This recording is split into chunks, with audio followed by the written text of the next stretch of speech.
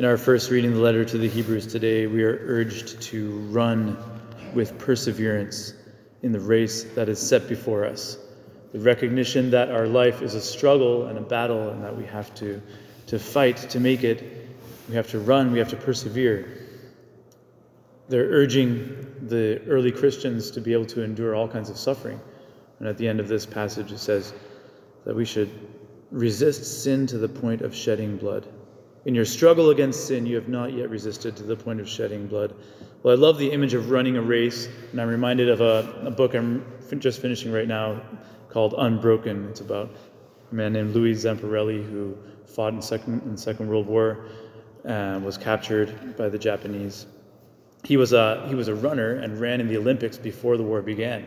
There's a great story of his early years of running when he was in an important race, and another team of runners that he was racing against decided that they would crowd around him, and with their cleats, at the time they used to wear these spiked cleats while they were running, they would cut his legs, step on his toes to maim him so that he wouldn't win the race because he was such a good runner. And while they surrounded him and started doing this, he was unable to escape, but he kept running and he was able to continue the race. Finally, when he broke free, he was bleeding and he was injured, but so driven by the anger or the desire to beat them for what they had done, he pushed himself even harder and was able to beat them all in this race. Right? It's an amazing story of perseverance and endurance in spite of difficulties.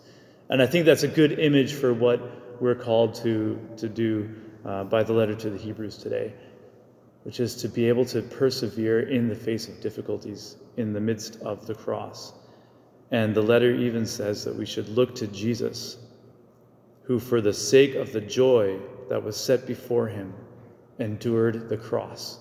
When we have difficulties in our lives and have things that we need to suffer, we should remind ourselves of the joy that is set before us.